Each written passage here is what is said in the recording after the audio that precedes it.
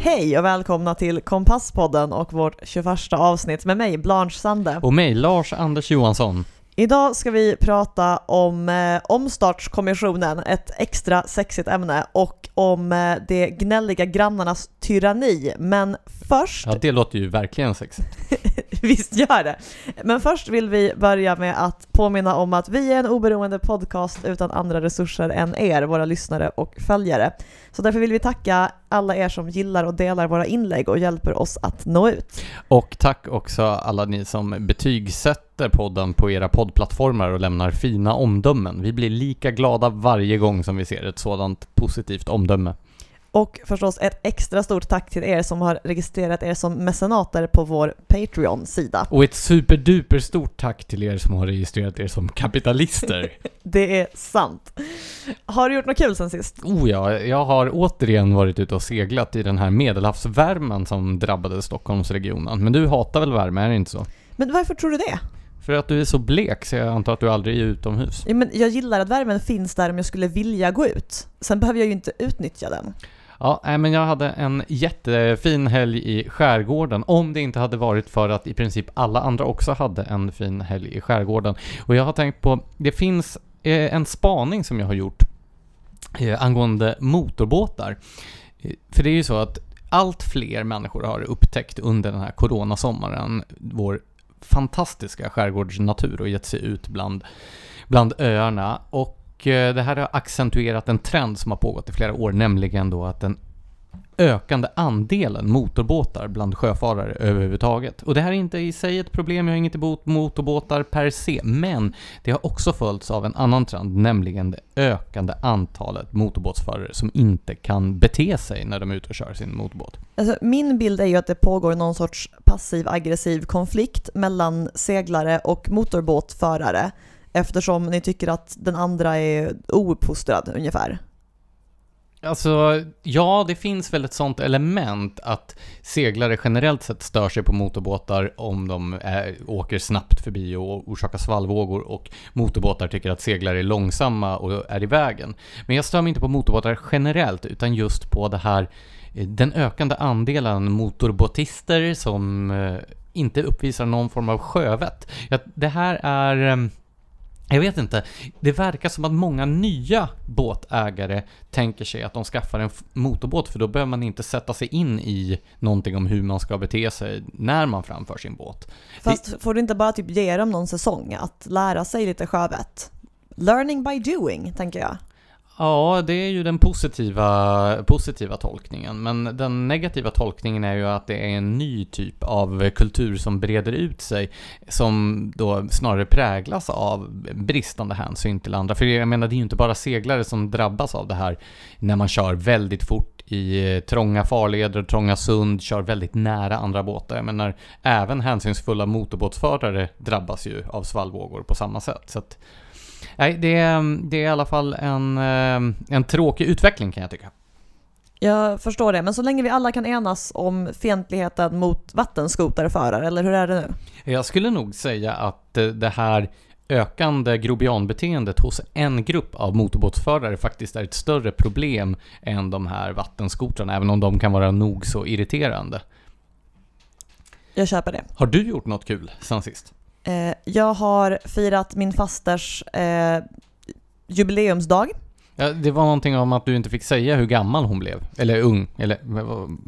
Ung. Hon blir yngre och yngre för varje år som går. Ja, det låter ju makalöst faktiskt. Otroligt. Ett biologiskt under. Det har jag alltid sagt om henne. Och då hade jag även min ena syster på besök, och därför har jag gått och klippt mitt hår. Det är en stor händelse för att jag gör det en gång om året. Ja, och nu har vi samma frisyr, du och jag. Jag tycker du får skaffa några centimeter till, men jag ser vad du menar. Så med denna uppdatering om våra intressanta privatliv så kan vi väl gå in på vår veckans nyhetssegment. Vi börjar med en dyster nyhet, nämligen att hoten mot vittnen ökar i Sverige. Ja, precis. Och det får även konsekvenser. Expressen har beställt en SIFO-undersökning som visar att bara hälften skulle vittna i domstol om de såg ett gängmord. Av den andra hälften så är 42% tveksamma och det återstående säger blankt nej. Och det har ju så här, det finns ju rätt otäcka exempel på vad som kan hända om man väljer att vittna. Till exempel i anslutning till den här undersökningen så rapporterade Expressen om en kvinna som skulle vittna mot en återfallsförbrytare och fick sitt hus beskjutet med automateld. Och en av kulorna träffade inom bara ett par decimeter från hennes dotters säng. Så man fattar ju att folk tvekar lite innan de vittnar. Ja, precis. Och det här allt grövre gängvåldet gör ju också att det finns väl kanske skäl till att vara tveksam. Ja, någonting som diskuteras i det här sammanhanget är ju anonyma vittnen. Alltså möjligheten att vittna anonymt i domstol. Men det är du skeptisk till av rättssäkerhetsskäl, eller hur? Ja, men precis. Alltså, det låter ju som någonting som öppnar en hel del möjligheter för olika... Alltså, det låter inte rättssäkert helt enkelt. Nej, men samtidigt så på något sätt måste man ju komma runt det här att det begås brutala brott på gator och torg och man kan skrämma vittnena till att inte vittna, så att då kan man komma undan med det. Vad som skulle kunna hjälpa är ju att polisen återtog lite av sitt våldsmonopol och inte lät det här gängen härja fritt på gator och torg. Det låter ju som en utopi. Ett ställe då där polisen fortfarande använder sig av sitt våldsmonopol är Vitryssland eller Belarus, där det har varit våldsamheter. Ska vi börja med det här med namnet? Precis, låt oss bara enas om att vi aldrig säger Belarus i den här podden igen. Varför inte? Men för att det är larvigt. Alltså hela den här trenden att man har ett fullt fungerande namn på en plats och sen får man för sig att det namnet inte längre är, jag vet inte, i linje med vad man politiskt vill signalera eller någonting, och så hittar man något lokalt namn och försöker försvenska det på ett så här halvfunktionellt sätt. Det är löjligt och onödigt och vi behöver inte ägna oss åt det. Alltså jag kan ju reagera på det där med att alltså de som försvarar då det här krypandet inför regeringen, som ju var de som tog initiativ till att man skulle börja säga Belarus istället för Vitryssland. De menar ju då att nej, men Belarus betyder inte alls samma sak som Vitryssland, eftersom Rus är inte samma sak som Ryssland. Men då kan de väl i några sekunder reflektera över den etymologiska härledningen av förledet rys i Ryssland. Det är ju samma etymologi där. Så att även om Ryssland är en annan statsbildning än Ruserriket som fanns en gång i världen, så är det ju faktiskt samma rot och samma språkliga ursprung. Så ja, Vitryssland är ett historiskt förankrat namn och betyder de facto samma sak. Så att det blir väldigt mycket hårklyveri om man ska påstå att Belarus inte betyder Vitryssland och vice versa. Ja, och dessutom är det skitnödigt att hålla på att byta namn på saker i hopp om att det ska förändra någonting. Jag får lite såna här ordmagi-vibbar av att om vi bara byter namn så kommer vi på riktigt att förändra världen genom vårt nya sätt att uttrycka oss. Det är larvigt. Men om vi ska rekapitulera då vad som har hänt i Vitryssland, eller Belarus, så vann ju då den sittande presidenten, kanske föga förvånande, en riktig skrällseger. Den såg ingen komma. Han fick hela 80% av rösterna och det här uppfattas som att valet inte har gått riktigt rätt till. Vilken sjuk tanke, så kan det väl inte vara? Ja, nej, men Vitryssland är ju känt för sin korrupta politiska kultur av valfusk och en väldigt auktoritär ledning. Men nu i samband med det nyss avklarade valet så verkar det som att protesterna faktiskt har fått en sådan omfattning att bedömare säger att Lukasjenko faktiskt kanske hänger löst för första gången under sin långa karriär. Men skulle det innebära att han ersattes av någonting annorlunda eller bara av ett nytt huvud på hydran typ? Alltså om man ger sig ut på mikrobloggen Twitter och följer vad... Det här att du introducerar det som mikrobloggen Twitter. Som kidsen säger, okej, boomer. How do you do, fellow kids? Nej, men om man läser vad människor skriver på Twitter så får man ju känslan av att hemskt många inom svensk borgerlighet framförallt kanske önskar att vi såg ett nytt 1989. Och visst vore det fantastiskt att se en auktoritär regim falla och ersättas av en marknadsliberal demokratisk rättsstat. Men frågan är om man kanske inte ska ta det lite lugnt med att ta ut den här segern i förskott. Vi minns ju vad som hände med den arabiska våren. Ja, precis. Som blev den arabiska hösten och nu är det väl någon sorts arabisk kärnvapenvinter. Ja, men alltså finns det något land som inte blev kaos efter? Ja, det är väl Tunisien. Ja, men å andra sidan så skedde det ju... Alltså Tunisien fick ju någon sorts bakslag där. Någon sorts, ja, men det var ju en del terrorism där som försämrade situationen, som blivit lite tillfälligt bättre. Men det var mindre illa än de flesta andra exempel. Det är väl alltid något. Men det känns ju som att det har blivit en sån här grej att när det blir protester mot någon vedervärdig regim så finns det en kategori som är ute och engagerar sig väldigt mycket i sociala medier för detta under en kort period. Och sen när det går åt skogen så har de redan riktat sina intressen åt annat håll. Vad tror du det handlar om? Ja, vad tror du själv? Alltså det vore ju mig främmande att komma med taskiga spekulationer eller så, men ibland får jag en känsla av att vissa personer som plötsligt engagerar sig väldigt starkt för ett främmande land egentligen gärna skulle vilja ha en bjudresa dit. Alltså det är bara en tanke. En mindre cynisk tolkning skulle ju kunna vara det att det finns en längtan tillbaka till gamla, mer okomplicerade konfliktlinjer som den mellan då det fria väst och det onda Sovjetunionen. Ja, om man räknar bort att väst inte var så fritt som man skulle önska i efterhand så jo, jag köper ju det. Jag är ju... Jämförelse med Sovjetunionen så måste du väl ändå tillstå att det var ganska fritt i väst. Det var ju det som var så praktiskt och framstod ju väst som så mycket bättre när man hade Sovjetunionen att kontrastera det mot. Och jag är ju en kalla kriget romantiker. Jag hade inte alls haft någonting emot om man haft en tydlig fiende och på något vis kunnat uppleva att ens egen sida var någonting att hänga i julgranen.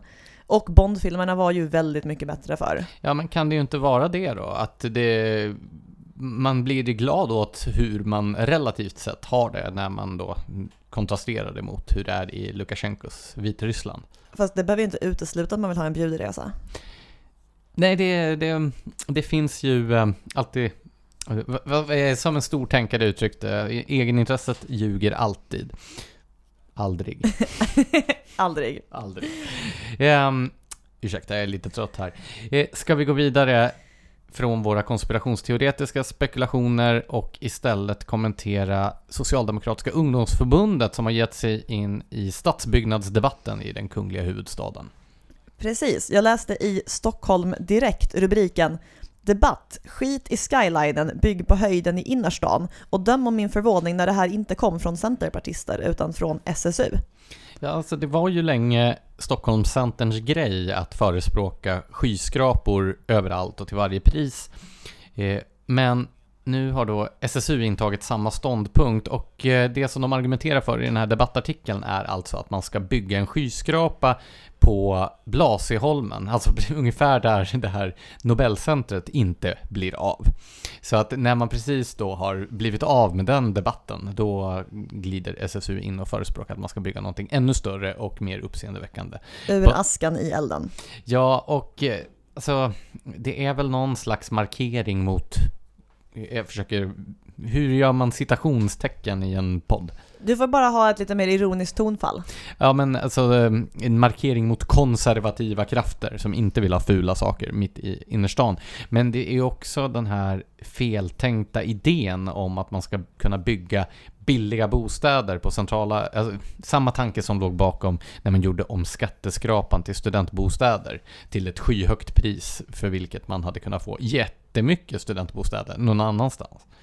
Ja, men det är också den här idén att, eller det är ju ett enormt felslut egentligen, att man tar en plats som lockar många människor som skulle vilja bo där, i det här fallet Stockholms innerstad, och sen så sätter man dit väldigt många bostäder, exempelvis i form av höghus. Problemet är ju bara att då blir ju innerstaden mindre trevlig. Så det man vill att fler ska få del av saboterar man ju samtidigt. Tänk till exempel om man skulle ta och bygga hela Central Park mitt i New York fullt av höghus istället så att parken försvinner. Då skulle ju fler få plats att bo i närheten av där Central Park var, men inte skulle det vara trevligare för dem för det. Eller om man skulle riva hela Paris innerstad och bygga höghus där istället för att få ut mer av den centrala marken. Det tror jag inte heller skulle göra Paris mer attraktivt. Nej, jag tror inte det hade gynnat gamla stan att göra som Le Corbusier ville och jämna den med marken för att bygga någon sorts betongmonster på den. Nej, men det är samma tanke som ligger bakom den här så kallade villaomvandlingen. Det vill säga att man river villor i de mest attraktiva områdena och så bygger man flerfamiljshus där för att då människor ska få bo i de här attraktiva områdena. Men till slut så har man ju rivit så mycket av den attraktiva bebyggelsen att området inte är attraktivt längre. Men en grej som också stör mig, och det här knyter an till vad jag kommer att prata om senare i podden, men den här idén att Stockholm ska se till att fixa så många bostäder som möjligt för så många unga som möjligt. Det finns ju alternativ, till exempel att man bosätter sig någonstans där det finns bättre möjligheter till det. För grejen är att så här, Stockholm har ju egentligen framförallt en skyldighet mot dem som redan bor i Stockholm att bibehålla deras miljö på ett sätt som de skulle vilja ha det. Så tänker i alla fall jag. Det låter ungefär som om du skulle resonera som att det svenska staten i första hand hade ett ansvar gentemot svenska medborgare. Det där vore rasism, eller hur? Så det måste jag backa från. Du måste backa och ta avstånd. Nej, men så här, SSUs förslag är ju naturligtvis en provokation och ganska tramsigt, men man kan ju fråga sig varför ungsossarna väljer att positionera sig på det här sättet i den här debatten just nu. Har du någon teori om det? Jag vet faktiskt inte riktigt. Alltså, det blir väl alltid en grej framåt hösten när man får rapporter om enorm bostadsbrist i studentstäder. Att det är ju såklart gynnsamt att lyfta upp det problemen. Det kanske bara tjuvstartar lite, eller vad tror du? Nej, men jag tror att det finns någon sån här retromodernistisk vurm inom SSU nu, att man vill tillbaka till liksom det här betongsosseriet alla 70-talet, och att det här är ett uttryck för en sådan trend. Jag tycker man har sett fler tecken på det i tiden. Jag kommer inte på något konkret exempel just nu, men det hänger ju lite ihop med den här teoretiska längtan tillbaka till kalla kriget som vi redan har identifierat. Precis. Ja, vi lämnar SSU och får säkert anledning att återkomma till dem framöver. Men vi har en god nyhet, nämligen den här följetongen om beslaget av komikern Aron Flams böcker. Precis, han har ju fräckheten att använda en parodi på den här En svensk tiger som Beredskapsmuseet har gjort det till sitt existensberättigande att hindra någon från att någonsin se. Men Patent- och marknadsöverdomstolen, ett väldigt bra namn, det häver beslaget av Aron Flams böcker. Det innebär inte att den rättsliga processen är över, utan han kan ju fortfarande bli dömd. Men han får i alla fall sälja sina egna böcker. Så det är alltid något. Ja, ett litet ljus i censurmörkret. Men censurmörkret breder ut sig på andra håll. Det är nämligen så att mikrobloggen Twitter... Men alltså nu får du väl ge dig. Jag tar över det här. Okej, så Twitter, som för de flesta är känt som det fenomen det bara är, har instiftat möjligheten att användare ska kunna hindra personer som de själva inte följer från att kommentera saker de skriver. Det här är alltså ett forum som är till för att man ska häva ur sig grejer i cyberrymden, som någon i din generation kanske hade kallat det, vad vet jag, när man kopplar upp sitt modem.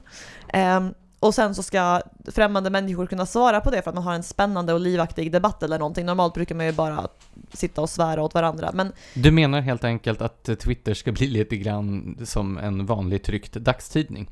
Då, på min tid, när jag var i din ålder, då var ju nämligen tidningar någonting som trycktes på papper, som man satt i en fåtölj och hade tweedtofflor på sig och läste. Vad är en fåtölj för någonting? Ja, och då kunde man minsann inte svara direkt under artiklarna. Så att det här är väl ett steg i den riktningen. Jo, det är det väl. Det uppmärksammades ju en del i Sverige eftersom Annika Strandhäll valde att utnyttja den här möjligheten, och det har ju fått en del kritik eftersom det ju inte... Man kan ju ha synpunkter på hur det påverkar den politiska debatten, att en politiker bara vill ha svar av personer vederbörande själv följer och därmed kanske kan förväntas ha en lite mer positiv relation till eller hålla med. Vad är syftet då med den här förändringen som Twitter, mikrobloggen, har infört? Jag antar att man vill helgardera sig när det gäller kritik för att möjliggöra hat och otrevligt socialt klimat, för att samtidigt som Twitter ju så här, när man har kontakt med personer som man överhuvudtaget inte känner och lika gärna kan ha ett litet bild av ett ägg som en avatar, som sitt eget face, då kan ju det var inte en kritik mot min frisyr, va? Nej, det var din ansiktsform. Så i alla fall, då kan det ju lätt bli en otrevligare stämning än om man känner personer. Och samtidigt så vill ju Twitter väldigt gärna framstå som ett sånt här gott företag. Så jag antar att det är det de försöker uppnå. Men Twitter har ju länge haft den här för själsfriden fantastiska funktionen ignore. Varför kan man inte bara luta sig tillbaka med den? Ja, men kanske för att Twitter vill marknadsföra sig som att det tar krafttag mot hatet på nätet. På ett sätt så är det väl ändå att den här mikrobloggen då egentligen på något sätt erkänner hur den i själva verket fungerar. För sociala medier är ju till syvende och sist framförallt ett slags rum där alla går in och bara skriker ut sin egen åsikt, ganska ointresserade av vad andra människor tycker. Och här blir det ju den ultimata bekräftelsen på detta.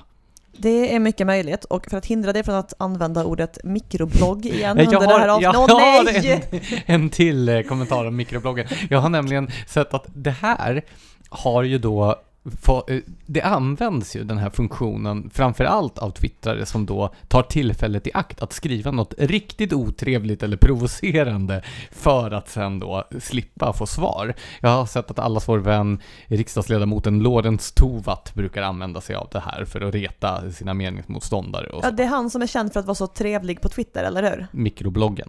Mikrobloggaren Lorentz Tovatt. Ja, exakt. Nej, men alltså det har ju snarare skapat ett otrevligare klimat för att folk då tänker, haha, nu kan jag vara otrevlig utan att få svar på tal. Ja. Sämst. Yes. En annan spännande nyhet är att det numera är politiskt inkorrekt för vita människor att vara veganer. Och det här känns ju bra. Vänta, för vita människor bara? Ja. Så människor med en högre pigmenthalt kan fortfarande vara veganer? I allmänhet, ja. Alltså det ska ju tilläggas att det här kanske inte är en så att säga mainstream-åsikt ännu. Men hur gör du för att liksom hitta alla de här irriterande identitetspolitiska nyheterna som du stör dig på? Jag har kanske lite av ett självskadebeteende i termer av vad jag följer på sociala medier, men ilskan är ju också min bästa drivkraft, all min stoicism till trots. Så jag söker ju upp saker som provocerar mig för att det gör mig på lite gott humör. Jag förstår. Men vill du redogöra för själva nyheten då? Vad innebär det att det är politiskt inkorrekt att vara vegan om man är vit? Nej, men det är ju Vice som har plockat upp det här. Det är ju en källa till en hel del mög. Men jag tycker fortfarande det är intressant att diskutera den här sortens knäppa idéer som ändå förekommer i publicerad media. Eftersom man aldrig vet vad som om 10 år kommer att vara fullt normala åsikter som delas av en stor mängd människor. Så resonemanget här är, som jag skulle tolka den här texten, dubbelt. Dels så använder tydligen veganer mat som kommer från andra världsdelar utan att på de matbloggar som jag misstänker att varje vegan har deklarera denna mats etniska ursprung på ett tydligt sätt, och därför blir det kulturell appropriering. Så det är det ena. Sen, man får alltså enbart äta mat som springer ur ens egen kultur. Min vilda gissning här är att det är okej att appropriera uppåt för att man då ger sig på någon som befinner sig högre upp i makthierarkin genom att äta dess mat. Vad får man då äta om man råkar vara en skandinav? Kåldolmar. Men inget ont om kåldolmar för sig, men nu finns ju anekdoten om Karl XII:s import av kåldolmen från Turkiet. Var inte det kulturell appropriering då? Om det nu stämmer. Men om man har lingonsylt till då? Ja, nej, det är du som känner till de här identitetspolitikerna. Jag försöker ju helst låtsas som att de inte finns. Ja, det är också en ganska bra angreppsvinkel. Men i alla fall, det här med den kulinariska approprieringen, det är ju bara den ena grejen. För dessutom är det tydligen ett problem att den stereotypa veganen är en smal vit kvinna som utövar yoga, eftersom det här då är tänkt att exkludera svarta veganer. Men vänta, vad jag stereotypen här exkluderar svarta veganer. Alltså grejen är, stereotypen är ju det man skrattar åt. Alltså alla har väl någon gång drivit med smala vita kvinnor som utövar yoga och äter vegansk mat. Sa du att du skrattar åt stereotyper? Jag tror att du kommer att det blir direkt gå till fängelset i det identitetspolitiska monopol. Jag vill vara tydlig med att det bara var en smal vit kvinna jag skrattade åt, och det är helt okej, förutsatt att man inte själv är en smal vit man, men det är jag ju inte. Betänk att hon utövar yoga, och det kommer väl från Indien. Det är ju också en form av appropriering. Så vad är slutsatsen av detta nu då? Borde du då, eftersom du då vill alltid vara en nagelögat på identitetspolitikerna, börja bli vegan? Nej, tvärtom så är min slutsats i det här sammanhanget, som är i viss grad styrd av mina personliga preferenser, men ändå, det är ju att jag hela tiden har varit rätt ute och valt liksom den rätta, moraliska, goda vägen genom att konsumera bacon. Vet du vad jag åt idag? Berätta. Soodles. Okej. Det här är alltså mannen som pratar om mikrobloggar. Han äter även soodles. Japp. Det är alltså nudlar gjorda på zucchini. Har du redovisat zucchinins etniska ursprung på din veganska matblogg? Nej, men jag tänkte att kanske någon sån här kommissarie skulle kunna tala om för mig om jag nu har kränkt någon minoritetsgrupp genom att hyvla en zucchini till små strimlor och koka dem. Alltså du har ju kränkt mitt språksinne genom att använda ordet sudels. Ja, man kan ju också försvenska det till sudlar. Bättre. Ja, nej, det här blir alldeles för oseriöst. Ska vi ta och ge oss på mitt första ämne som ju är väldigt allvarligt och tråkigt. Från sudels till omstartskommission. Nej, men det är ju så här, vilket då våra flitiga lyssnare har kunnat observera. Ser man observera även när det gäller lyssningar? Jag tänker att det har ju med iakttagelser som man gör med ögonen rent visuellt. Vi kan helgardera oss med notera. Ja, som våra flitiga lyssnare har kunnat notera så står rapporter som förespråkar ekonomiska regleringar och politisk centralstyrning som spön i backen i dessa tider. Det sägs ju, vem är det som tillskrivs citatet om att man ska aldrig låta en bra kris gå till spillo? Churchill. Är du säker? Ja. Ja, då... Det hade jag för sig sagt om jag inte var det också, men jag är säker i det här fallet.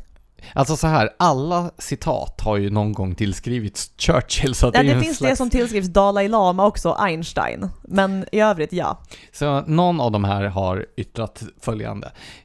Man ska aldrig låta en bra kris gå till spillo. Och det tycker ju inte heller de som förespråkar ekonomiska regleringar och politisk centralstyrning. Så från alla håll och kanter, från höger till vänster, så kommer nu olika typer av rapporter och förslag om hur man ska göra människors liv lite ofriare.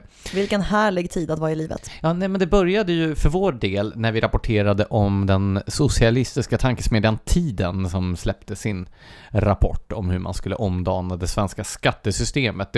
Det minns vi pratade om båtskatt bland annat. De tyckte att det var ett problem att människor hade dyra båtar. Och även om utredaren konstaterade att det inte skulle dra in så mycket pengar till statskassan, så var det ändå viktigt att införa den här båtskatten eftersom det skulle skapa, citat, legitimitet åt skattesystemet, slutcitat. Jag känner igen det här. Och huvudsaken är att man markerar mot båtar. Och sen gick vi vidare med då regeringens jämlikhetskommission, som ju var en till statlig utredning förklädd ideologisk manifestgrupp som presenterade förslag som var till förvillelse lika de som den socialistiska tankesmedjan Tiden hade presenterat i sin rapport. Naturligtvis så var det människors privategendom som skulle beskattas hårt för att åstadkomma jämlikhet. Det finns ju alternativa sätt att åstadkomma ekonomisk jämlikhet, till exempel att möjliggöra för fler människor att äga sin egen bostad till exempel. Men det var inte den väg man valde att gå. Och nu har då Stockholms handelskammare, eller rättare sagt, nu har då den omstartskommission som tillsattes på initiativ från Stockholms handelskammare presenterat sin rapport, eller sin bok faktiskt, som släppts på Ekerlids förlag och som heter Omstart för ett starkare Sverige. Man blir väldigt lässugen. Jag undrar vad det här kan komma med för förslag.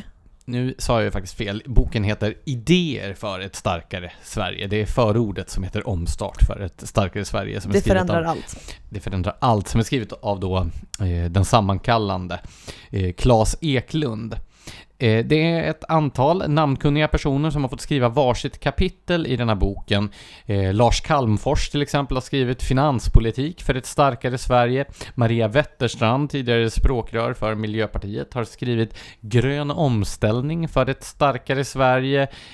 Vi har Pontus Braunerhjelm från Entreprenörskapsforum som har skrivit Ett entreprenöriellt näringsliv för ett starkare Sverige.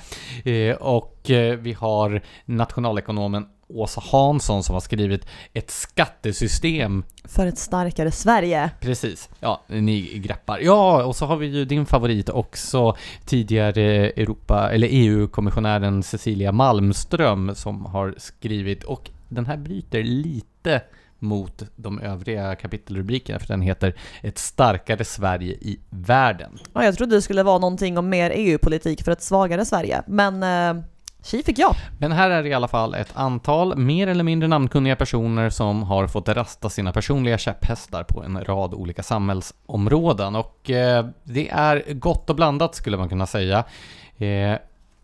Tove Livendal, alltså politisk chefredaktör i Svenska Dagbladet, konstaterade att den här rapporten eller boken skulle vara ganska illa ägnad att fungera som ett politiskt program, eftersom de här olika skribenterna har ju inte på något sätt synkroniserat sina olika förslag. Det finns ingen diskussion om målkonflikter mellan de olika, utan det är bara att man har föreslagit saker som man själv tycker är bra. Men vad tjänar den då till? Om det inte skulle funka som ett politiskt program, om man föreslår saker i konflikt med varandra, vad är då poängen?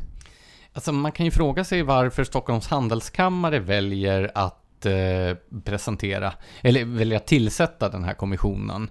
Jag tänkte att vi kunde diskutera lite av förslagen. Alltså det finns väl från ett frihetligt perspektiv både bra och dåliga förslag i den här. Men vi kan ju notera en del grejer som är väldigt lika, återigen tankesmedjan Tiden och regeringens jämlikhetskommission. Man ska ju sänka skatterna på arbete och bolagsskatterna, man vill sänka de högsta marginalskatterna, och det är ju naturligtvis bra. En vild gissning här, man ska inte kompensera för detta genom att minska statliga åtaganden, utan man ska höja några andra skatter för att jävlas med medborgarna. Ja, det är det här att varje gång som det ska ske en skattereform så ska det vara en skatteväxling. Och du kan ju gissa vad det är för någonting som ska beskattas hårdare, nämligen privat egendomen. Kan det möjligen även vara specifikt inriktat mot olika typer av drivmedel? Ja, alltså de skattehöjningar som förespråkas då, det är framförallt då Åsa Hansson, nationalekonomen, som har skrivit det här skattepolitiska kapitlet. Det är ju då naturligtvis återinförd fastighetsskatt som ska vara då den här mjölkkon. Det är ju en sån bra skattebas som vi har konstaterat tidigare, eftersom byggnader inte flyttar från landet. Och sen är det harmoniserad moms, och då är det harmoniserad uppåt för att man ska låta konsumtionen bekosta skattesänkningarna på arbetet. Alltså frågan är om man ska börja, alltså om det ens är värt att påpeka att när någon pratar om harmoniserad moms vill de harmonisera uppåt. Jag har aldrig hört någon prata om att man ska harmonisera momsen och velat sänka den, för då säger man ju att man vill sänka momsen. Harmonisera har ju samma betydelse som typ att individualisera föräldraförsäkringen, det vill säga öka tvånget mot individen. Vadå, du tycker alltså inte att det känns harmoniskt inuti din själ att betala högre konsumtionsskatter? Nej, det gör jag inte. Och sen är det ju då även ett förslag om att man ska höja drivmedelsskatterna. Och det är ett led i den gröna omställningen som man förespråkar, där man vill elektrifiera hela fordonsparken. Och då ska man alltså straffbeskatta andra typer av drivmedel. För vi har så gott om el här i Sverige, och det ser inte ut att finnas några så här moln på den horisonten vad gäller vår elförsörjning framöver. Så det är helt rätt läge att elektrifiera fordonsflottan. Ja, men där har vi ju ett typexempel på detta med att man inte hanterar målkonflikterna i den här boken. För Wetterstrand argumenterar ju då naturligtvis mot kärnkraften, som hon menar har liksom uppnått sin maxlivslängd och därför ska fasas ut. Och då känner man så här, okej, men vi har här en bok där man i flera kapitel slår sig för bröstet om hur viktigt det är med elektrifiering av allt, och andra konkurrerande typer av motorer ska straffbeskattas bort med höjda drivmedelsskatter. Men vi ska också avskaffa den effektivaste formen av elproduktion. Men så vad är den sortens utspel ens bra för? Ja, det är väl för att de här skribenterna får rasta sina personliga käpphästar, antar jag. Så den här boken är alltså till för författarna till boken? Jag tror att den här boken, från Stockholms handelskammares perspektiv, så är den väl till för att man vill bli en slags neutral avsändare som kastar lite köttben åt både höger och vänster, och så får man ju också klia de här högprofilerade debattörerna som skriver i boken lite grann under hakan. Finns det då någonting som du och jag med vår ideologiska utgångspunkt skulle betrakta som ett köttben i allt det här möget? Alltså sänkta inkomstskatter är ju naturligtvis bra, sänkta marginalskatter, tillgången till flyg i hela landet är någonting som man lyfter, som ju naturligtvis är positivt. Sen finns det ju såna här saker som man kanske kan vara lite avvaktande till. Alltså det är väldigt mycket prat om digitalisering och artificiell intelligens, och smarta städer är ett begrepp också som, vad jag förstår, så ska det vara någon slags, alltså man ska använda artificiell intelligens för att skapa städer som är som något slags teknologiskt. Det låter... När jag hör att prylar ska vara smarta och osäkra, jag min revolver. Alltså, för det första är det ju aldrig smarta. Alltså få saker är så ointelligenta som en smart telefon.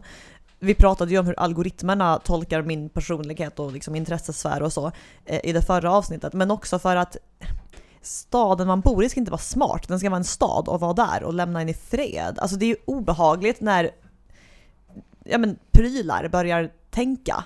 Ja, jag associerar ju lite till alltså, funktionalismens stora ideolog Le Corbusier och hans berömda formulering om att hus ska vara maskiner att bo i. Och alltså... Vem vill bo i en maskin? Ja, Le Corbusier. Ja, nej men det är jag får såna här Fahrenheit 451-vibbar där man sitter mellan 4 skärmar som... Det finns ju element i de olika typer av förslag och framtidsvisioner som presenteras i den här boken som känns en smula dystopiska. Men det som jag tycker, om man ska höja blicken lite, är intressant är just detta att från liksom den socialistiska tankesmedjan tiden via en förment objektiv statlig utredning till Stockholms handelskammare som ju finns där för att främja ekonomisk tillväxt och handel och näringsliv i Stockholmsregionen, så är det ett antal förslag.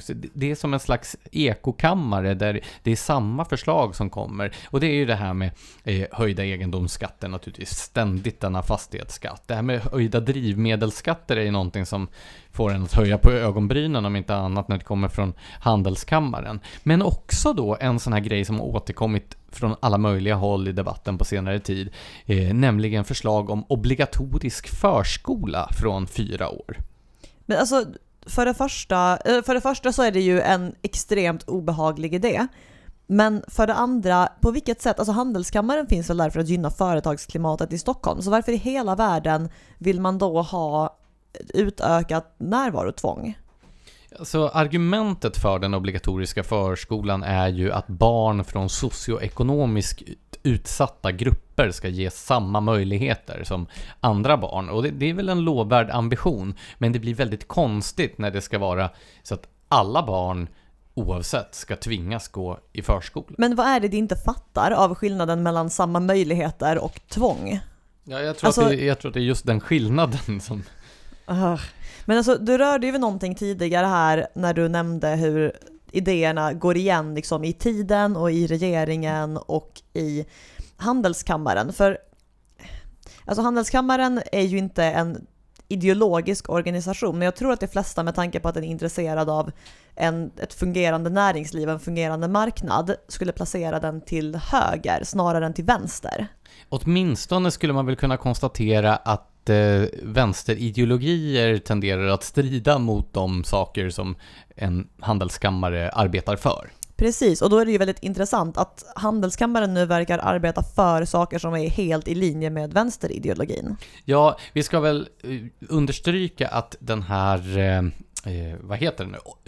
omstartskommissionen, det är ett väldigt anspråksfullt namn också, är alltså ett initiativ från Stockholms handelskammare, men det är inte Stockholms handelskammare som har lagt fram de här förslagen, utan man har gett i uppdrag åt ett antal högprofilerade personer att föreslå lösningar på samtidens stora problem. Ungefär som regeringen gav i uppdrag åt den här helt neutrala utredningen att komma med lite förslag på hur man kan lösa motsvarande problem. Ja, ungefär så. Alltså, någonstans så finns det ju i vem man ger i uppdrag och hur uppdraget är formulerat, så finns det naturligtvis en agenda, så är det ju. Men har du någon teori om varför en organisation då som verkar för näringsliv och handel och ekonomisk tillväxt landar i att tillsätta en kommission som föreslår obligatorisk förskola och höjda skatter på drivmedel och egendom? Jag kommer ju osökt att tänka på vad som brukar kallas för Robert Conquests andra lag, nämligen att varje organisation som inte uttryckligen är höger kommer förr eller senare att bli vänster. Så Robert Conquest är, om jag inte missminner mig, en brittisk historiker som har studerat terrorn i Sovjetunionen framförallt. Visst är det så? Precis, men exemplen han tog upp i det här fallet handlade till exempel om Church of England, som ju är en ja, alltså det är inte en politisk organisation, eller var inte det i alla fall, men utvecklingen där har ju påmint en hel del om utvecklingen inom den svenska kyrkan, där ju delar av den har blivit en sorts kampanjorgan för vänstern. Ja, och hedersmannen Erik Lackoma har ju skrivit om fenomenet också, alltså hur det tar sig uttryck i Sverige, och exemplifierat med svenska kyrkan och Wikipedia som har anklagats gång på gång för att ha en slags vänsterslagsida. Men ingen av de verksamheterna är ju i sina egna verksamhetsbeskrivningar eller grunddokument vänsterprojekt på något sätt. Och Wikipedias grundare Jimmy Wales är ju libertarian till exempel. Så det är någonting som händer ändå. Och det kan ju hänga samman med det vi har talat om tidigare också, att på den politiska vänsterkanten så finns det en tendens till aktivism där man vill politisera varje sammanhang som man kommer in i, medan det från andra håll finns en önskan att hålla sfärer i samhället fria just från politik. Ja, och sen finns det ju också den här slagsidan som ju är en del av vad vi tidigare har pratat om i termer av det borgerliga Stockholmssyndromet. Det här att folk till höger ser det som det rätta att göra, som någonting positivt och moraliskt högtstående att lämna plats åt vänstern och erbjuda dem så här hälften av plattformen, eller tillsätta en massa politiska poster som är ändå neutrala eller faktiska sossar snarare än välja några av det egna, medan vänstern har en lite mer skamlös syn på vem som bör tillsättas var och få vilket utrymme. Jo, det där såg vi ju under alliansregeringens år när man på ett teorin hedervärt sätt ville bryta mot Socialdemokraternas utnämningskultur. För det var ju så att Socialdemokraterna har ju under lång tid tenderat att utse sina egna lojala vänner och bekanta till framträdande poster i statsapparaten. Och den borgerliga regeringen ville sätta P för detta, så därför så föreslog de inte sina egna vänner och bekanta till framträdande poster, utan fortsatte att utse Socialdemokraternas lojala vänner och bekanta till framträdande poster. Alltså naiva stackare, allvarligt talat. För man borde ju ha sett det komma. Det där kommer ju inte inspirera vänstern att ge högern större plats. Alltså vem inbillar sig något sånt egentligen? Ja, men i grund och botten så handlar det väl just om skillnaden i om man vill politisera olika delar av samhället eller om man vill freda delar av samhället från politik. Och den som vill freda delar av samhället från politik kommer ju att befinna sig i ett underläge jämfört med den som vill politisera, eftersom den kommer att ha en aktivistisk agenda, medan den som vill freda det, den kommer ju att skapa någon slags opolitisk sfär. Så att det blir ju inte som att det är två fronter som står emot varandra, utan det blir istället en aktivistisk grupp som går in och tar över. Ja, och sen finns det också den här tendensen hos delar av högern att be om ursäkt för sig själv, som att man egentligen anser att vänstern har det. Som att vänstern egentligen är den mer moraliska sidan som, värnar det svaga och så här, all den där rappakaljan som vänstern har hållit på och dragit i många decennier utan att det gör det sant för 5 öre. Och så är det som att stora delar av högern har köpt det och försöker framstå som bättre själv genom att då och då slänga sig med vänsterståndpunkter för att uppfattas som god. Typ. Jag vet inte riktigt hur omfattande den höger du hänvisar till här. Jag skulle ju säga att det här fenomenet är särskilt utbrett inom den liberala sfären. Och det handlar ju om det som Lars Gustafsson, författaren, kallade för problemformuleringsprivilegiet. Ja, vad svårt det är. Problemformuleringsprivilegiet. Det är det längsta ordet som har blivit bevingat, tror jag. Ja, det gäller omstartskommissionen. Fast omstartskommissionen är väl ändå kortare än problemformuleringsprivilegiet. Kanske lite mindre bevingat också. Ja, hur som helst, problemformuleringsprivilegiet handlar ju om att oavsett vem som sitter vid den politiska makten så kommer det att vara den som innehar problemformuleringsprivilegiet som kan formulera vad som är rätt och fel i samhällsdebatten och som alla måste förhålla sig till. Det vill säga hegemonin. Ja, precis. Då återkommer vi ju till Antonio Gramsci som vi pratade om i vilket avsnitt var det? Vilket avsnitt var det inte? Nej, men ja, snart måste vi komma in på proggrörelsen också. Nej, men det var ju vårt avsnitt om kulturkriget. Jag tror att det var vårt 4:e avsnitt. 4:e, låter bekant. Nu kollar jag upp det här. Ja. Men så länge, låt mig lufta en annan hypotes om varför just Handelskammaren håller på att ägna sig åt den här sortens vad elaka tungor kanske skulle kalla nyttig idioti, men som inte nödvändigtvis behöver vara det. Det finns ju en konflikt mellan vad som brukar kallas pro-market och pro-business, det vill säga vad som gynnar marknaden och vad som gynnar företag, det vill säga enskilda företag och i allmänhet ofta storföretagen. Det är ju nämligen så att fenomen som skadar företag i allmänhet, det drabbar generellt sett små företag hårdast. Det är precis som att skattehöjningar drabbar dem med minst pengar för att det har minst marginaler. Så en skatteskillnad gör mest konkret skillnad för dem jämfört med den som har resurser. På samma sätt så kan ett företag både klara av större ekonomiska smällar i form av till exempel skatter, men också ha råd att lägga mer pengar på att juridiskt försvara sig mot olika former av politik om det är stora jämfört med de små företagen. Så det kan ju vara så att en hel del av de här företagen skulle slå ut små företag men kanske gynna det större företag som det är möjligt att man på Handelskammaren ser som som mer imponerande, som man är mer intresserad av att locka till Stockholm eller behålla i Stockholm. En mindre konspirationsteoretisk hypotes är väl att helt enkelt Handelskammaren vill göra sig själv till en arena för all form av samhällsdebatt, det vill säga mindre betraktas som en specifik intresseföreträdare och mer som en slags allomslutande arena för samhällsdebatt. Vad tror du om det? Det är en väldigt snäll tolkning som jag hoppas stämmer. Men det tråkiga då med att flera av förslagsläggarna i den här kommissionen lägger förslag som påminner precis om de här egendomsfientliga förslagen som vi har diskuterat i tidigare avsnitt, det är ju att det är allt färre aktörer i offentligheten som står upp mot angreppen mot egendomsrätten. Så att vi börjar få en slags åsiktshegemoni då, för att återknyta till Gramsci, som är ganska det är hegemonisk.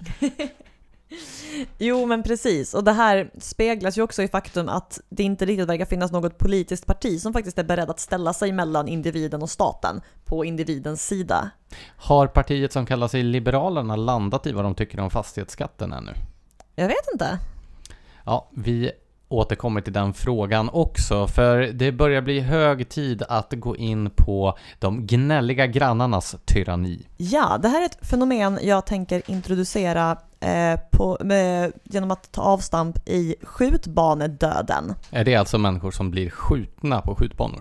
Exakt. Det här är ju ett väldigt stort problem eftersom legala vapenägare står för så stor andel av det mord som sker i Sverige, och nu är jag ironisk och ska återkomma till alltså den här ironin klär inte dig som stoiker.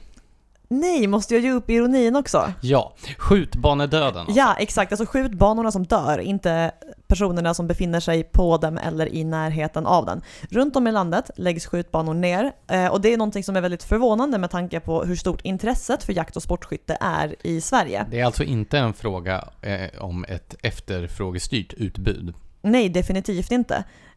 Utan det här är ett fenomen som har en politisk förklaring. I teorin är ju politiker väldigt positiva till jakt och sportskytte, något som förmodligen hänger ihop med att väldigt många väljare är positiva till jakt och sportskytte. Men i praktiken innebär den förda politiken, eller i förekommande fall implementeringen av den, väldigt stora problem för landets jägare och sportskyttar. Och ett av sätten detta tar sig uttryck på, som har uppmärksammats ganska mycket just i sommar, det är inspektionskraven. Det funkar så att polisen delar ut tillstånd till skjutbanor som gäller i 5 års tid, och för att det ska förnyas så behöver en säkerhetsinspektion genomföras.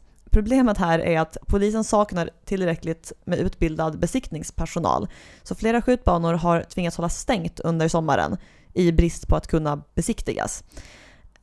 I Jakt och jägare kunde man till exempel i slutet av juli läsa att 50 skjutbanor har drabbats bara i Norrland, så det är så ett utbrett problem. Och den situation som ibland löses med en sorts egen kontroll där man upprättar ett protokoll, och baserat på det så kan man få ett tillfälligt 1-årstillstånd. Men det här är någonting som bör ses i ljuset av den myndighetsaktivism som präglar en hel del av svenska jägares och sportskyttars vardag. Det finns ju till exempel problematiken med licenser, att det i perioder har varit otroligt svårt att få licens för vapen man egentligen har rätt att bära. Ja, alltså det är ju, nämnde du det, att det är polisen själva nu som har börjat att utföra de här besiktningarna. Tidigare har det varit besiktningspersoner från skytteföreningar och sånt som har kunnat göra dem. Ja, precis, men nu ska det ske internt.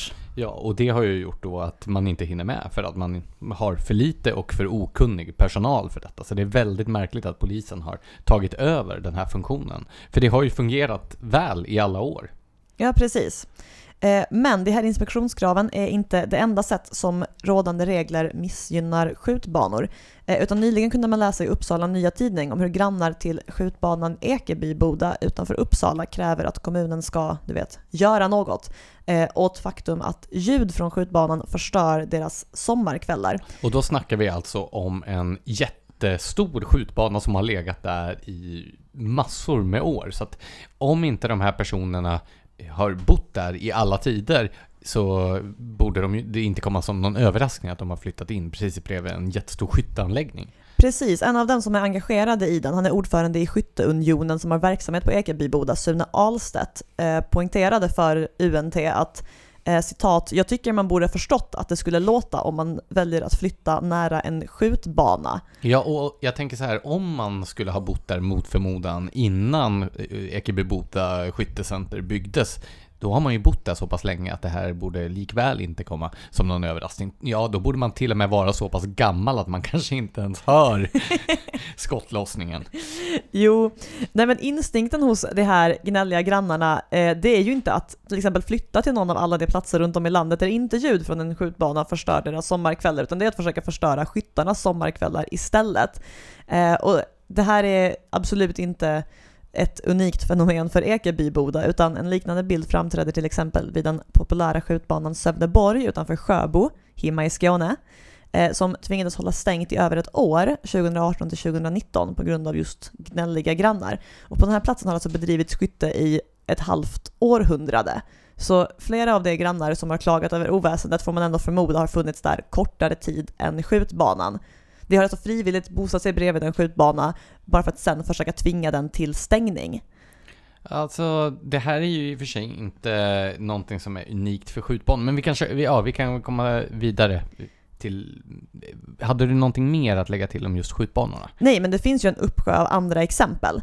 Men alltså, min poäng här, orsaken till att jag börjar just skjutbanorna, det är det här att generellt sett, den som först befann sig på en plats, den har större rätt att sätta reglerna för den här platsen än den som kom dit sist. Alltså, väljer man att flytta någonstans, då har man all möjlighet att undersöka hur platsen ser ut. Om det inte passar en, då kan man välja att bosätta sig någon annanstans. Vill man ha det här helt ostörda, tysta sommarkvällarna finns det jättemånga platser man kan bosätta sig på.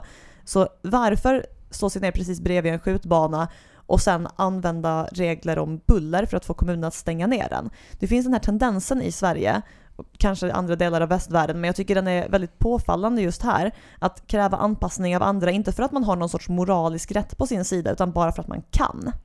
Men vi har ju då sett hur exakt samma fenomen drabbar ju inte bara liksom skjutbanor utan även andra typer av idrottsanläggningar. Jag vet inte om du har följt den här långa då processen mot Bovallen här i Nacka, det vill säga en träningsanläggning för idrott för barn och ungdomar, där de som du kallar gnälliga grannar hade synpunkter på att barnen lät när de spelade fotboll. Och en aktivitet som annars ska utföras under komplett tystnad. Ja, precis. Och de här barnen lät då så mycket att man anmälde den här till, vad blir det för... det är Mark- och miljödomstolen. Ja. Precis.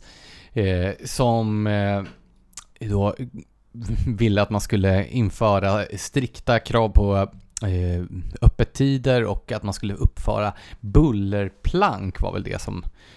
Eller rättare sagt, det var Naturvårdsverket som hade rekommendationer som baserade sig på vad som brukar gälla kring industribuller. Och det var det som Mark- och miljödomstolen lutade sig mot. Och om det här hade vunnit laga kraft, att man skulle uppföra bullerplank och ha de här väldigt snäva öppettiderna då som föreslogs, då skulle det innebära att tusentals idrottsanläggningar runt om i Sverige skulle vara tvungna att göra samma sak, och det skulle ju i praktiken innebära, precis som med skjutbanorna, att de skulle vara tvungna att läggas ner. Jag vet en skjutbana norr om Stockholm som nyligen fick krav på sig från polisen att de måste höja sin sån här sandvall bakom älgbanan med en halv meter. Och det skulle vara så kostsamt att föreningen skulle inte ha råd att göra det. Så att de fick lägga ner verksamheten helt och hållet. Ja, för det är ju viktigt att påpeka att de här kraven kommer ju med en saftig prislapp. Och det som är intressant när du nämner, var det Bovallen det hette? Precis. Ja, Bovallen i Bo. Det är ju att, alltså, skytte är ju en sport som, även om de flesta politiker officiellt är positiva till skytte, så finns det ju, vet man både inom polisen och en del på justitiedepartementet och så, personer som aktivt motarbetar den här sporten.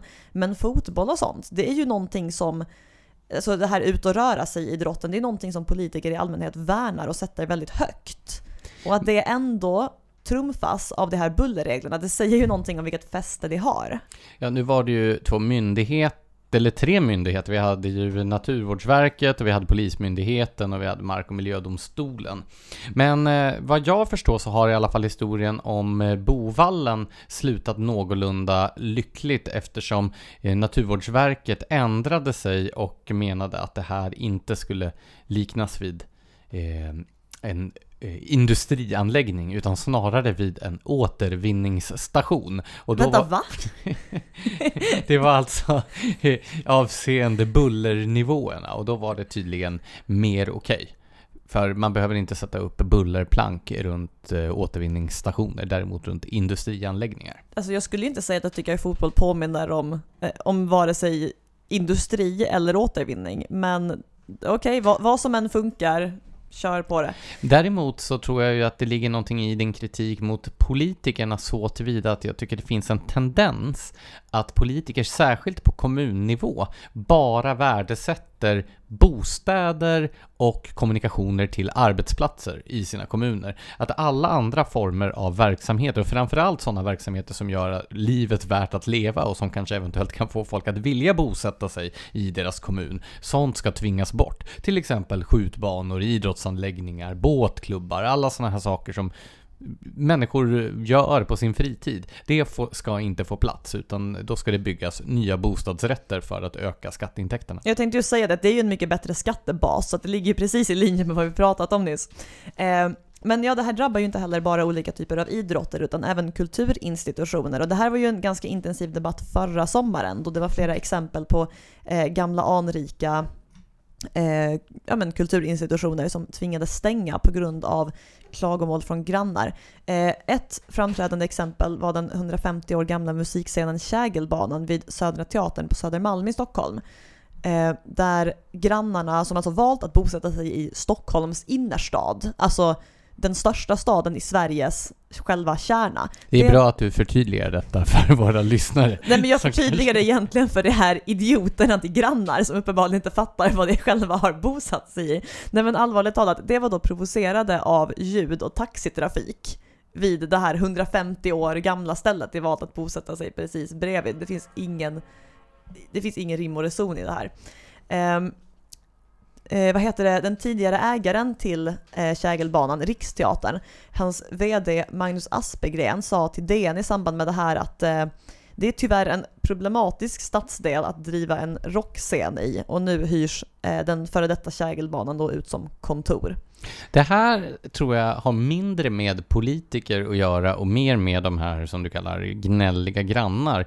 Att det har blivit en förskjutning i hur man betraktar en stad. För förut var det ju just det här att det var liv och rörelse, det hände saker, det fanns ett stort utbud av restauranger och nöjespalatser och så vidare. Men numera så verkar det som att den här välbeställda gruppen som har råd att faktiskt flytta till Stockholms innerstad, de vill då flytta in dit, men att det ska vara på samma sätt som ute i de döda förstäderna, alltså sovstäderna. Ja, men alltså jag trodde ju man drömde om att flytta in till stan så här, där det händer och alltid är liksom liv och så vidare. Men tydligen sitter folk där ute och drömmer om att så här flytta in till tätbebyggelsen.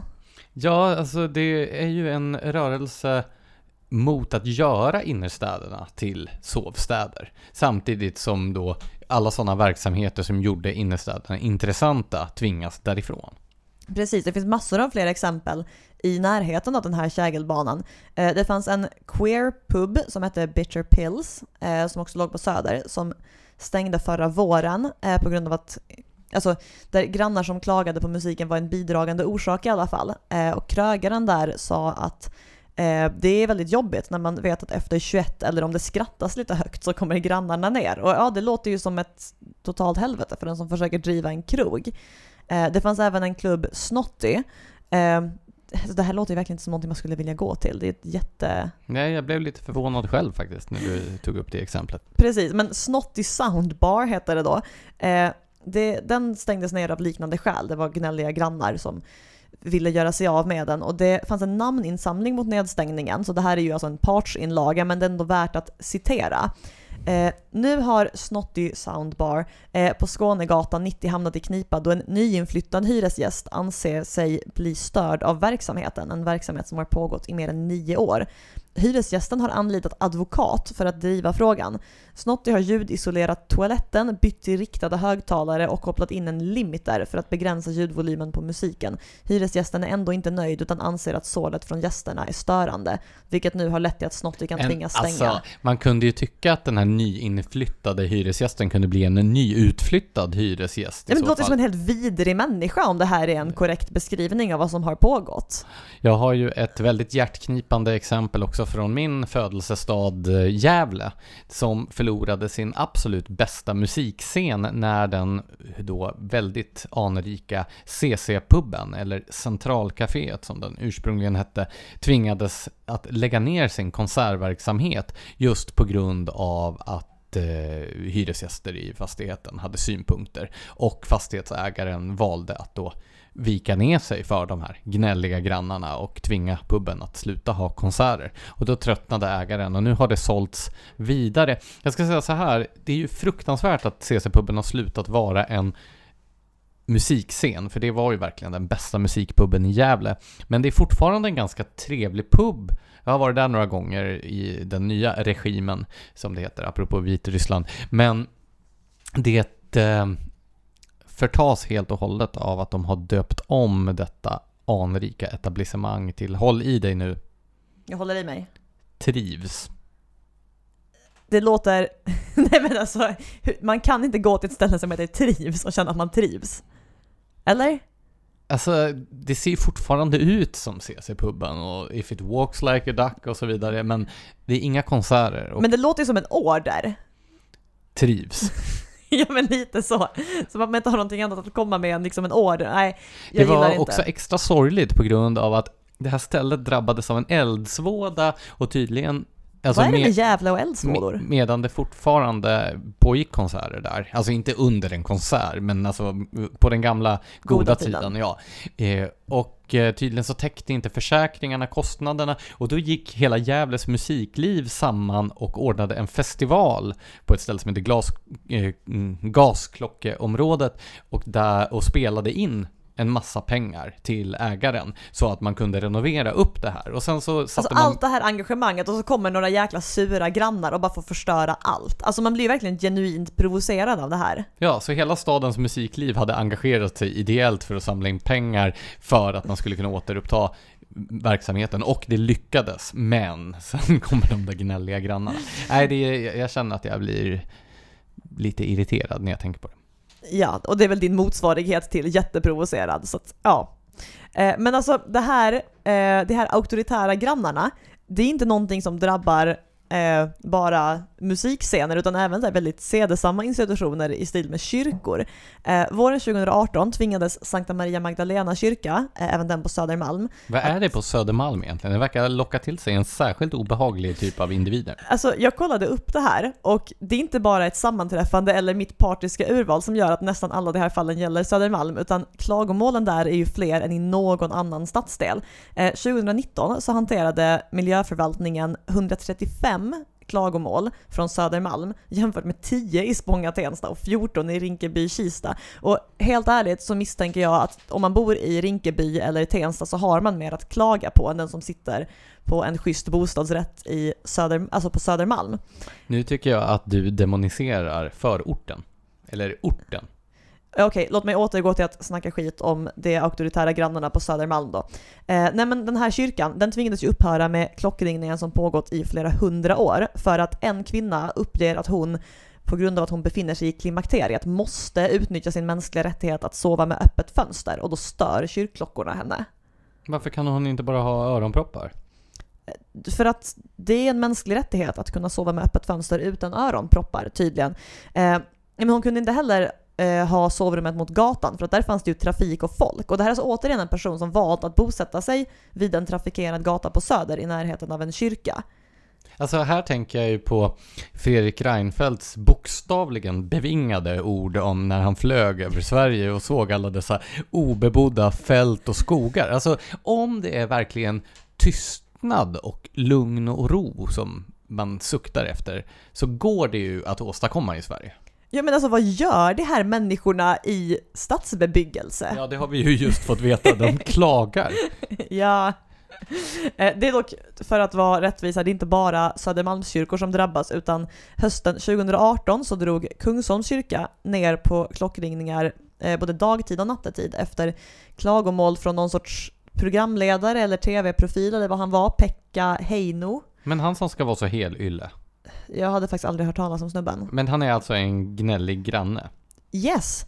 Han sa till tidningen i samband med sin kritik av Kungsholms kyrkas klockringningar att, citat, man ska inte behöva drabbas. Tystnad är en bristvara i Stockholm. Slutcitat. Men återigen bara flytta ut då. Ja, han hade ju själv kunnat bidra till den bristvaran genom att helt enkelt hålla tyst. Ja, men alltså det finns gott om människor som inte har några problem med ljud och som gärna skulle bo i en levande stad. Varför ska den som inte ens verkar vilja bo i en stad få bestämma hur människor lever i städer?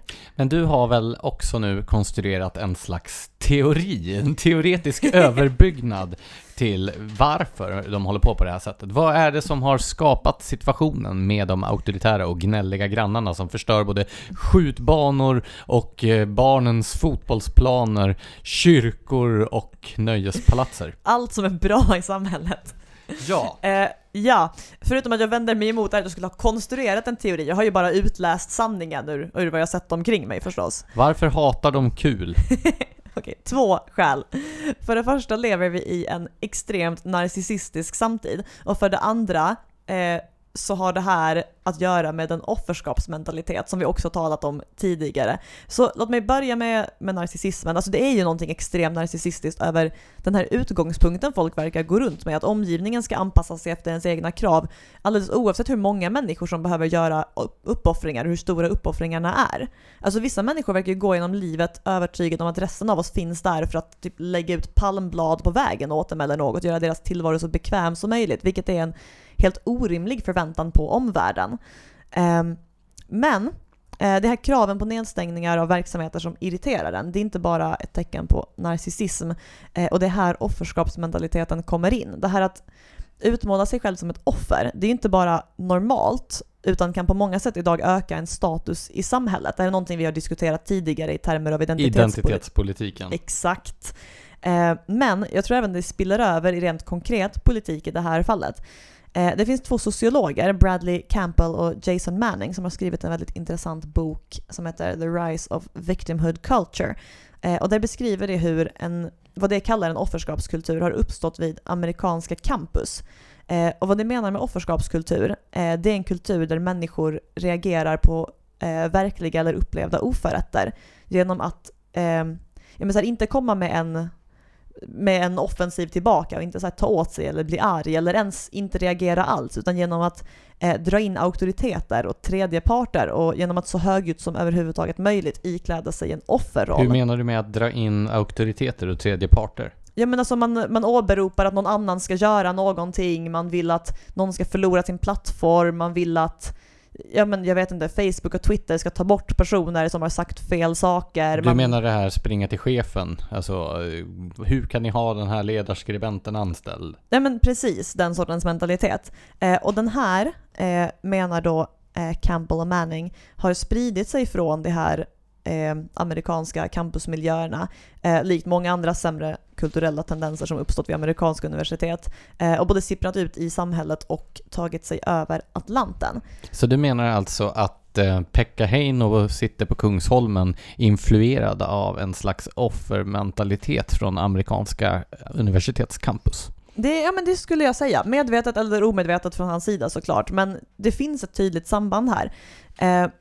För i en offerskapskultur, där blir det ju som sagt ändra naturligt eller till och med gynnsamt att betrakta sig själv och utmåla sig själv som ett offer. Och det innebär ju att fokus flyttas från ens eget ansvar och vad man själv kan göra åt en situation man inte är nöjd med till andras fel och vad andra kan göra för att underlätta en situation. Och det där skulle förklara hur somliga människor helt ogenerat flyttar in i huset bredvid en konsertlokal eller en skjutbana och helt skamlöst kräver att det ska anpassa sig eller lägga ner sin verksamhet. Men känns det inte lite långsökt att tänka sig att någon köper ett hus i Ekebyboda bara för att de tänker att de ska kunna dra fördel av den offerroll som de kan spela om de påstår att ljudet från skottlossningen stör dem? Nej, men inte bara för. Men jag tänker mer att någon bosätter sig på en plats det tycker ser trevlig ut och sen kommer det fram till att jag kollade inte upp där så noga men det ligger visst en skjutbana här och den har visserligen varit här 50 gånger så länge som jag har varit här, men det här är någonting jag kan kräva av omvärlden, att den bara försvinner för min egen bekvämlighets skull. Påminner inte lite grann det här också om debatten kring rökning på uteserveringar? Jo, men exakt. Alltså, många icke-rökare under debatten om rökförbudet som pågick inför och lite efter att det infördes, det verkade ju ha någon sorts idé att det skulle ha rätt att gå och sätta sig på vilken uteservering som helst och helt oberoende av vad både den som driver uteserveringen och övriga gäster skulle önska, bara kräva att det alla anpassar sig efter icke-rökarens egna preferenser. Alltså i praktiken så ansåg ju det att deras egna subjektiva önskemål, det vill säga du gillar att röka och jag gillar inte rök, subjektivt. Det ska liksom vara objektivt viktigare än rökarnas lika subjektiva önskemål.